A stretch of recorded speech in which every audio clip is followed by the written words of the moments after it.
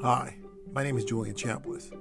I'm a professor of English and a core faculty in the Consortium for Critical Diversity in the Digital Age Research, or CEDAR, at Michigan State University. I'm also the Val Berriman Curator of History at the MSU Museum. You are listening to Reframing History.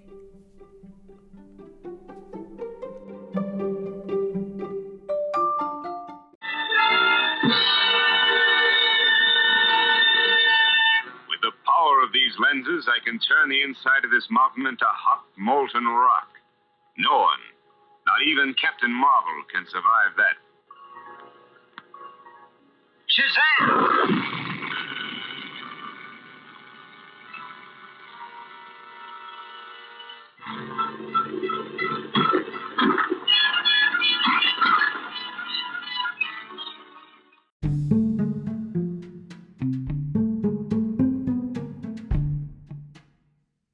That audio from The Adventures of Captain Marvel, a serial produced by Republic Pictures and based on Fawcett comic book character Captain Marvel, is a great way to start this episode of Reframing History.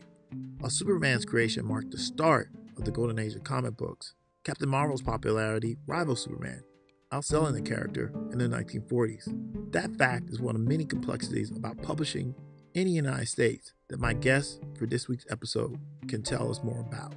Dr. Brooks Hefner is a professor of English and director of graduate studies at James Madison University. I wanted to talk with Professor Hefner because, along with his colleague Ed Temke, he received a National Endowment of the Humanities Digital Advancement Grant for a project called Circulating American Magazines. This is a data visualization project designed to make 100 years of circulation figures for major American periodicals publicly accessible. As someone with the DH project engaging with foundational questions about the history of U.S. print culture, I thought it would be great to learn more about the origins of the project, how he sees digital humanities practice as a means to expand scholarship, engage with students, and reach out to the public. Let's give a listen to our conversation. Hi, my name is Julian Chambliss, and you're here for another episode of Reframing History. Today, I'm talking with Brooks Hefner, who is a professor at James Madison University. Brooks is also the director of graduate studies and an author. His book, Word on the Street, American Language of Vernacular Modernism, came out in 2017.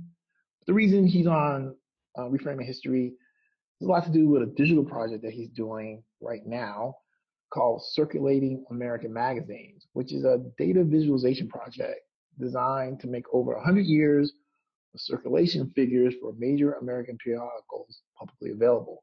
To me, this was like an ideal project to talk about these questions of creating public knowledge and also, I think importantly, the hidden labor associated with digital humanities work. So, Brooks, thanks for taking the time to talk to me today for the podcast. Thanks for having me. So, could you give people a little bit of your background about, where'd you get your degree, how you came to James Madison, and how you hit upon this very interesting digital project? So, I did my PhD in English at the CUNY Graduate Center in New York City, and my dissertation, which ultimately evolved into that book that you mentioned, was really about looking at popular forms of publication and kind of giving writers that are often below the line when we think about literary production a little bit of credit and beginning to kind of contextualize experimentation. What that led me to really do is think about the practices of publication for popular writers a lot. And it got me really interested in periodical studies, which is one way that kind of magazine history is framed, especially within the discipline of English. I took the job at James Madison after I finished my degree in 2009 and have been there ever since. In the process of working on revising the dissertation toward a book publication, one of the things that I got interested in was debates between writers and editors about the success or failure of a given magazine. And I can trace a lot of this back to reading some letters between Earl Stanley Gardner, is the detective writer who created Perry Mason and began his career writing for pulp magazines, and an editor a couple of editors with a magazine called Black Mask, which is one of the really famous pulp magazines, where Dashiell Hammett, Raymond Chandler got published first. And so Gardner really didn't like Hammett.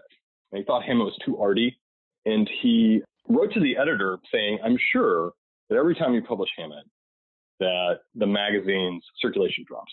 And it was interesting because it sort of was a window into the mind of writers, especially popular writers, thinking about, how their work might influence the circulation of a given magazine. And there's some other stuff about this particular magazine that you'll sometimes see where people, historians will kind of throw off these lines about, oh, well, when this guy's name appeared on the cover, circulation jumped 20% or whatever, right? But one of the things that I realized is that for most people, there's really no way to verify any of these claims. Right. And right. This is an important point, right? And when a lot of historians talk about print culture in this period, we know that publications are popular, but we're often just estimating the numbers. Exactly. Right? And a lot of times, if you get numbers, you're getting them really processed, right? So you might get an average at the time that the magazine was at its peak. Or you might just be getting one number that represents the highest circulation a magazine ever had. Or you might get an editor making something up in a memoir in order to inflate his own, ego and legacy. Or you might even get a magazine editor who's trying to reimagine his magazine or, her magazine as a more coterie publication, and so deflating the numbers. This is one of the things that occurred to me when I saw the initial announcement for your project. When I think about these characters, because I often think about publications as a precursor to comic books, the authors that are strongly associated with a character format that will become the superhero, a character like, say, Tarzan, or a character like, say, Conan or Doc Savage or something like that, or the Spider. Absolutely right. They all appear in these magazines. And why I don't usually say, this character sold this magazine. It's the selling of the magazine in total that taps into this popular element, right? This is a popular magazine. I know that it sells a lot, but the reality is do I know for a fact when Robert E. Howard's Conan is appearing in Weird Tales or some magazine like that it sells more than, say, Cole, who was, regarded by scholars of Howard not as popular a character, right? So, absolutely, super popular, because his popularity really kicks in later as a paperback property. Right. And so, what you're talking about is crucial to how we formulate a narrative of publication history for popular characters. And that's why it's really interesting to see that you're using these digital humanities tools to really answer this sort of fundamental question. Yeah, I mean, so here's kind of how this unfolded. When I started asking these questions, I came across a reference to a really pretty obscure volume in the Library of Congress, and I believe the reference was in the work of David Earle, Recovering Modernism, which is a great book on the pulps and the pulp, the way that modernism gets kind of repurposed as a kind of pulp phenomenon. And it was a kind of offhand reference to something that seemed really mysterious, something called an ABC Blue Book. And so I went, on WorldCat looking, what is this ABC Blue Book? What could it be? And I discovered that essentially it only existed, as far as I could tell, at the Library of Congress. So fortunately, I live a couple hours from the Library of Congress, and I can go in and do research visits there pretty easily. So I set up a research visit, and I believe this was in 2010 when I did this the first time. And I found these really thick, they were blue on the outside, bound volumes, which collected publishers' reports submitted to an organization called the Audit Bureau of Circulations. The Audit Bureau of Circulations was created in 1914 by advertisers who really felt they were getting ripped off because magazines could claim that they had any number of, readers. And so this audit bureau was created. You had advertisers who were members and could receive the information, and you had magazines who were members who could have their numbers essentially audited and proofed by the audit bureau. So it meant that advertisers could trust these numbers, and therefore advertising rates could be a little bit more standardized. Right? So I find these volumes, and initially I'm trying to answer this one very simple question, right?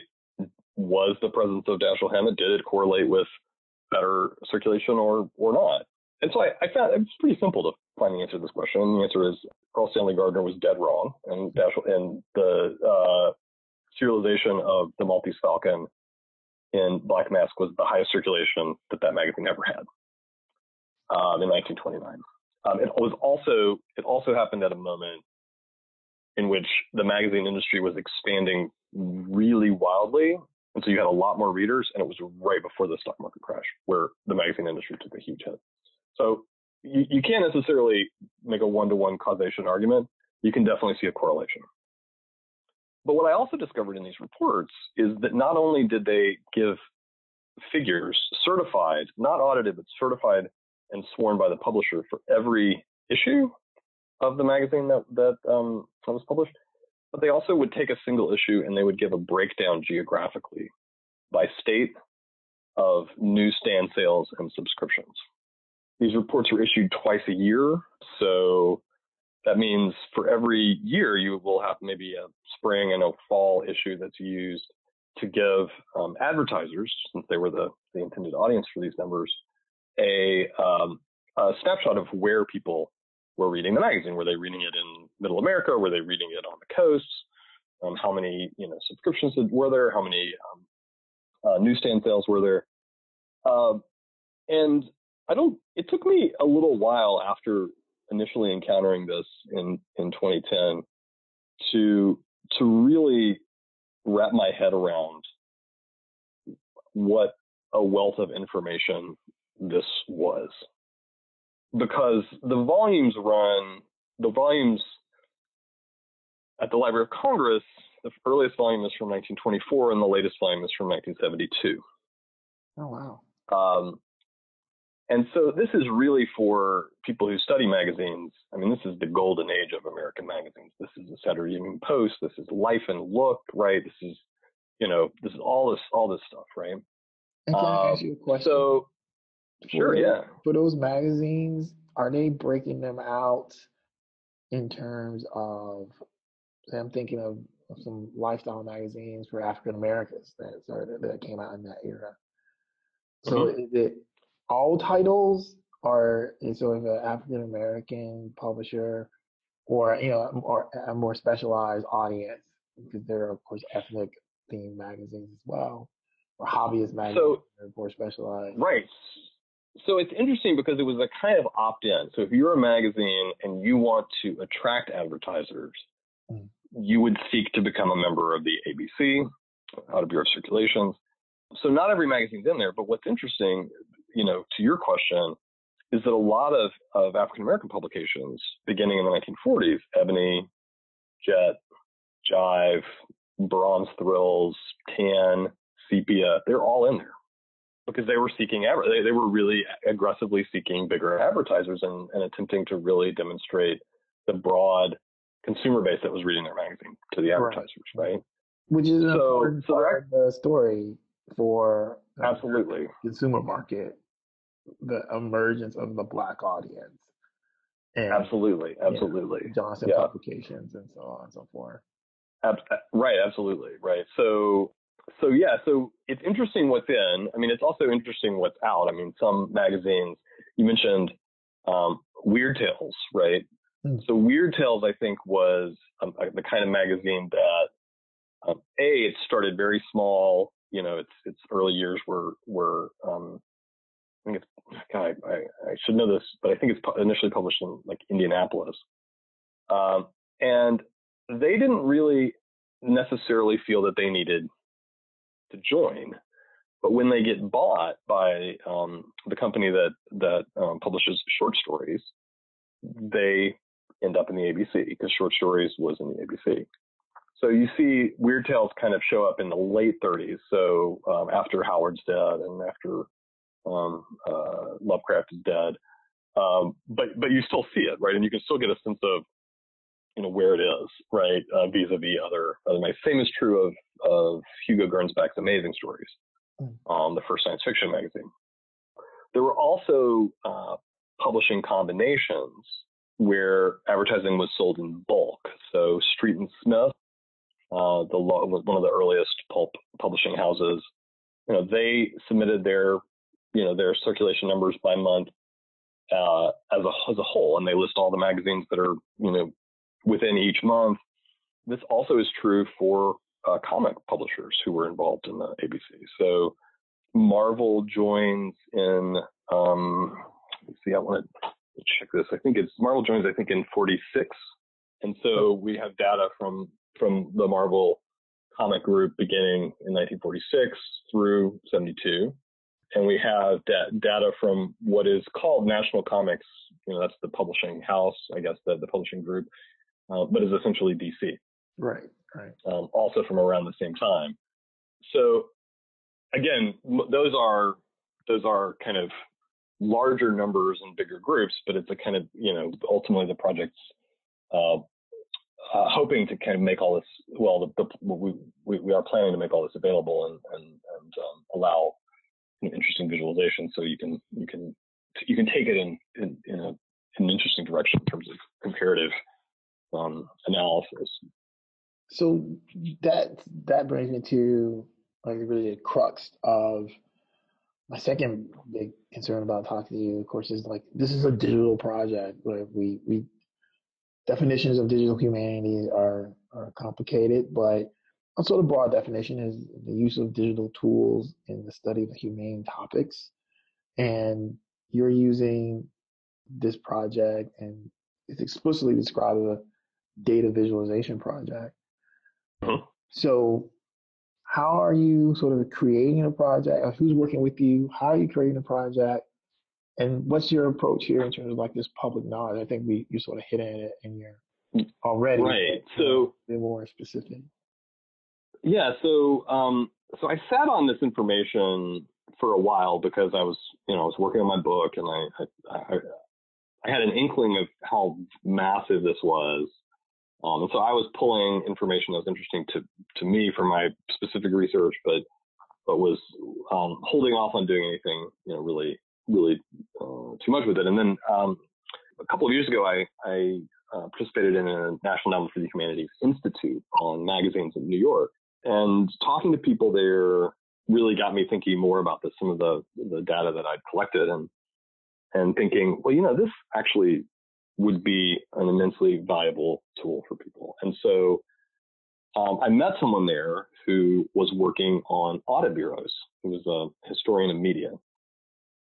And so I knew there was no way I could do this by myself, and that I needed somebody who had a little bit more experience in media history if this was going to get off the ground. And so I asked him. His name's Ed Timke. He's now at Duke University, and to come on with me as co-director of this, and we decided to apply for National Endowment for the Humanities, Digital Humanities Advancement Grant, which we were fortunate enough to receive last year. Or covers a 2-year period, and so so we kind of hit the ground running. But the amount of work is pretty extraordinary. I think that if I had a better idea of the amount of work earlier on, we might have made this more like a 4-year project than a 2-year project. It's a lot, and the majority of the work that's involved, and I think probably anybody who does digital humanities can tell you, is just assembling and inputting the data.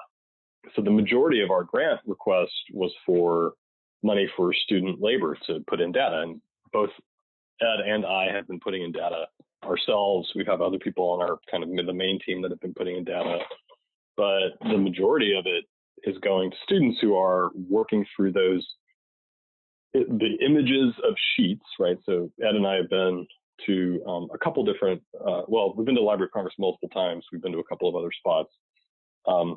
And we've taken, 25,000 photos would be like a low estimate of these reports. They're not the kind of thing that you can use you can OCR. Right. And so the data that's in these reports has to be input by hand. And so you have to imagine, okay, we're doing 50 years roughly with this really intense data that is going to involve, that involves 100 data points per magazine twice a year. So we're already at probably 500,000 data points for this project. Go ahead. You are using students. Are you using undergrad students? Are you using graduate students? Yeah. So we're hiring undergrads to do it. And you're training them on how to on how to read the. It's pretty easy. And what we've done, a lot of the work that we're actually doing through Google Drive.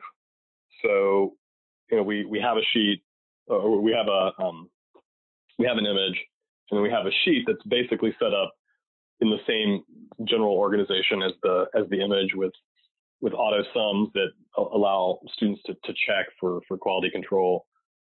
Yeah, and then students get a batch of these. They work through the batch. They get another batch. And so that's been pretty much the process for assembling all those. The end goal here is to make all this data downloadable, which is definitely a very important thing for us, to have it freely downloadable so people who are working can play with the data themselves. But we also are working with the developer to build a visualization tool that will allow, if you're interested in Marvel and you want to see the kind of history of Marvel circulation, right? You can lay that out on a timeline. If you want to compare, Marvel versus DC in terms of state by state data, you can look at a couple of different choropleth maps like heat maps that will show you, oh, well, this sold better in the South and this sold better in the Midwest, right? One of the things I'm excited to do is in the mid 40s, because the titles were so popular, National Comics, which I guess we think of as DC, right? Yeah. Decided to sell advertising in Batman and Superman separately. So we have a couple of years where Batman and Superman are pulled out of the general group, and we have actual circulation numbers for about 2 years worth of those individually. And I think it would be really, I could see people doing very interesting things by putting those side by side and thinking about what sort of regional differences might occur in readership. Oh, right, yeah. With those two titles, right? I mean, my instinct would be, oh, well, Superman, it's the heartland, he's going to circulate more in the center of the country, and Batman is the kind of gritty urban thing that would appeal to the coast. But it might in fact be exactly the opposite. And so we have all that information, but we haven't sort of put it into the visualizations yet. Yeah, there's so much there, right? Like, I'm thinking about like Frederick Wortham and anti-comic. Oh yes. And like, oh my God, absolutely. Show this hysteria around comics. Oh, and it's intense. I mean, if you look at the numbers for Marvel, even just for a mainstream publisher like Marvel, the drop in the 50s. I mean, it's a plummet, and you can really see it in terms of the way that the publishers kind of change what they're doing, right? I mean, it's or are impacted by the negative publicity around comics. So, and so part of, I think, so you were talking about kind of contribution to the public and public knowledge. I think for me personally, I think digital humanities works the best when it kind of works in concert with the traditional humanities, that it's not sort of within an echo chamber, right? Which, maybe I'm a bad digital humanist for saying this, but I do feel like it was important for me in this project that the project be something that people who didn't do digital humanities could access and get something out of. Right. Sure. And I think making this kind of, part of the way was as I began to uncover some of this material, and Ed and I started collecting more and more of it and realizing, oh, this title's in here or this title's in here. thinking about how historians, literary scholars, media historians, media studies scholars, right, sociologists, anthropologists might say, oh, well, I'm really interested in like the history of domesticity in the 20th century, right? Gender and domesticity. Well, let's look at Good Housekeeping. And where can I find reliable information about where people were reading Good Housekeeping? And I want our project to be that kind of place where somebody can go and say, oh, well, here, now I have reliable information about how popular Good Housekeeping was, where it circulated more, where it circulated less, right? That kind of information, I think, is pretty easy to make the leap from being like in the digital world to being really valuable evidence in the production of scholarship and scholarly arguments.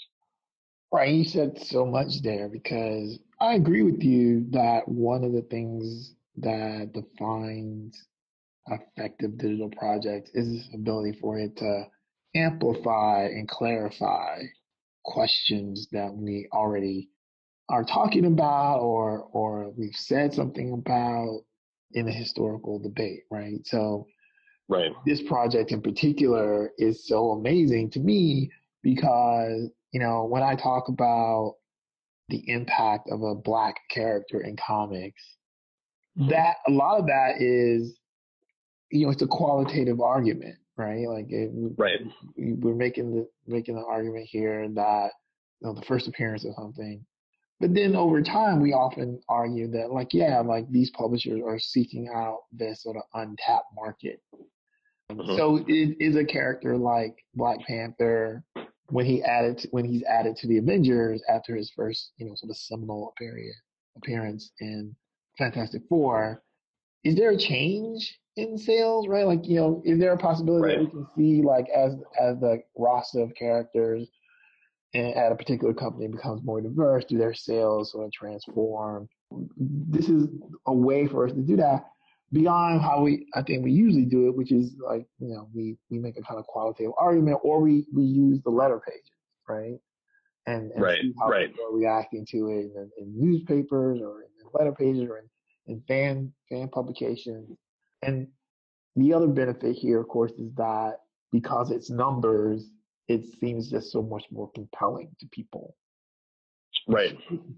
You've counted them. Right. Absolutely. Right. Yeah. And I think that, that for me, the end here is not just having the numbers, but the kinds of stories that the numbers can tell, just exactly like what you're saying, right? How do we understand? And in some ways it goes back to that very first question that I had, which was, so what about Dashiell Hammett in Black Mask, right? Was this is exactly the same kind of thing that you're saying with Black Panther, right? Well, what does it mean for this writer to appear? What does it mean for this writer's name to appear on the cover, right? One thing we found out very quickly was that, in fact, Tarzan, when Tarzan appeared in Blue Book magazine in the 1920s, circulation was higher than when he didn't appear. And I think one of the other things that's really intriguing for me as someone who works in the early 20th century is that when you have a massive amount of information like this, you start to see certain kinds of patterns that make you ask better questions, right? And I can give you a really good example.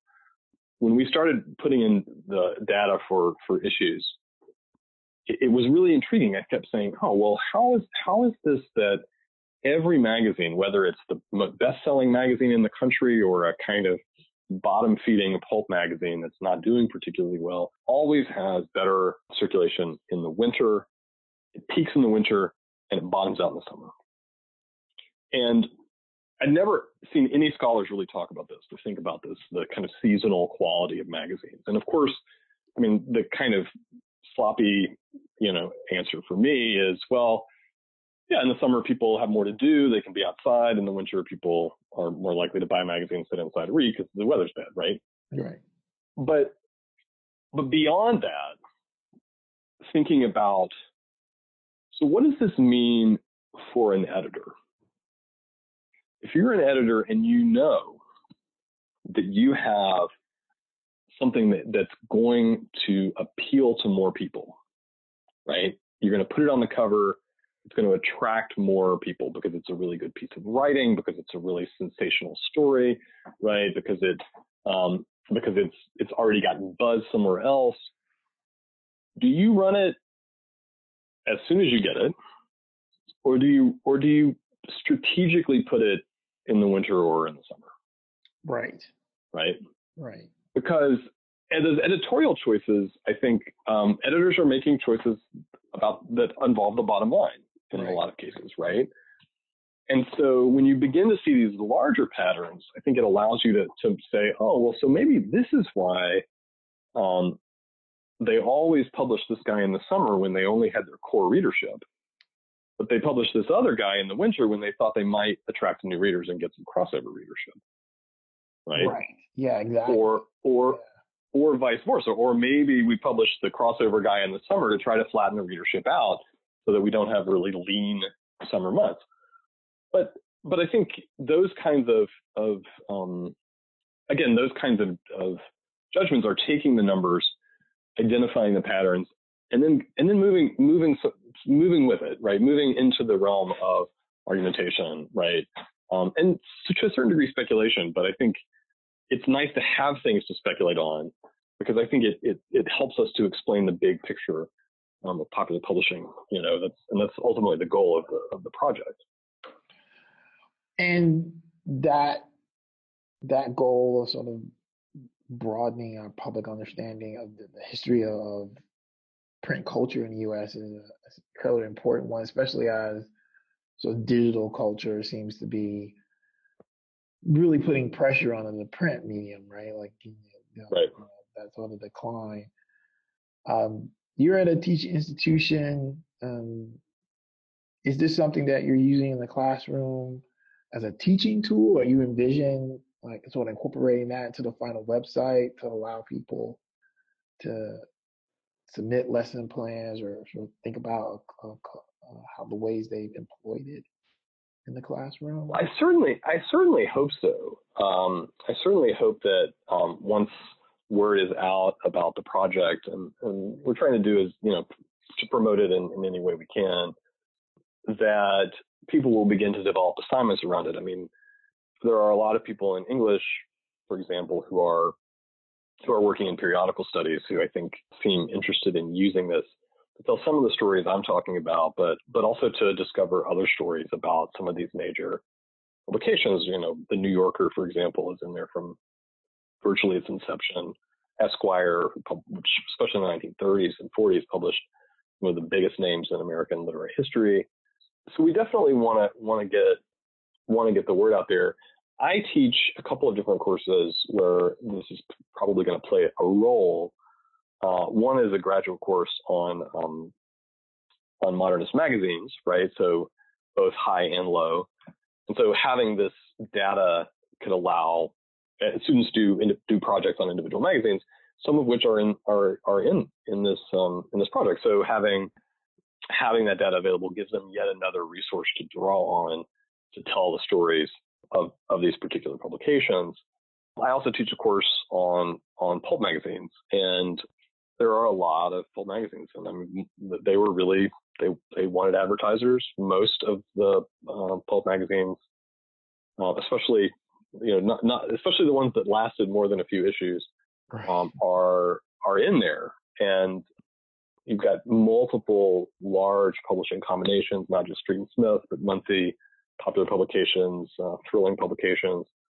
These big publishing pulp publishers give you a real sense of how vast the pulp readership was. We can do things like take the population of a state and correlate it with the number of a certain publisher in there, and say, wow, there's one magazine from this publisher for every 15 people in Nevada or something in this year, and you just think, how is that?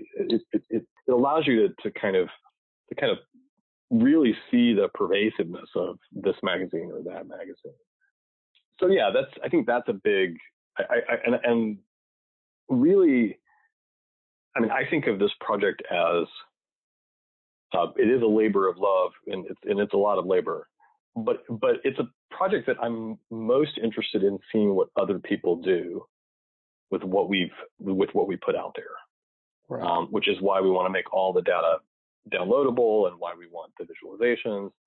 Because I don't want to own this data in a particular kind of way. I'm excited to see what other scholars, what students, what teachers decide is really valuable about this and what they can make of it, because there are so many of these little pieces that you notice as you're moving through. Here's a spike, and what's up with that, right? Right. Here's when this magazine begins to fail. What's up with that? There's so many of those little stories that I think could generate great scholarship, great assignments. So I'm certainly hoping that it gets used in the classroom. We want it to be pretty user-friendly and intuitive on the Ultimate website. It'll probably be ready later in this year. Yeah, so I certainly hope it'll be useful. And that's a great place to stop. I want to thank you so much for taking the time to talk to me about your project. And also, thank you, Julian. It's my pleasure. This will be a great conversation for my students who I'm planning to have listened to this. But I also will make sure that when I distribute this, that we put a link to your site. Great. And hopefully people will find it, because I'm excited about getting a chance to use it. And I really think I should talk to you again specifically about building that interface, because that's no small task. Oh, yeah. Yeah, it's not. It's not. But I always try to keep these conversations short and on point. And so I'm going to say goodbye, and thanks for listening to Reframing History. And thanks, Brooks, for taking the time. Thank you for listening to Reframing History. This is an Anchor podcast that you can subscribe to on iTunes, Stitcher, or wherever you find your podcasts. Please join us again for our next episode.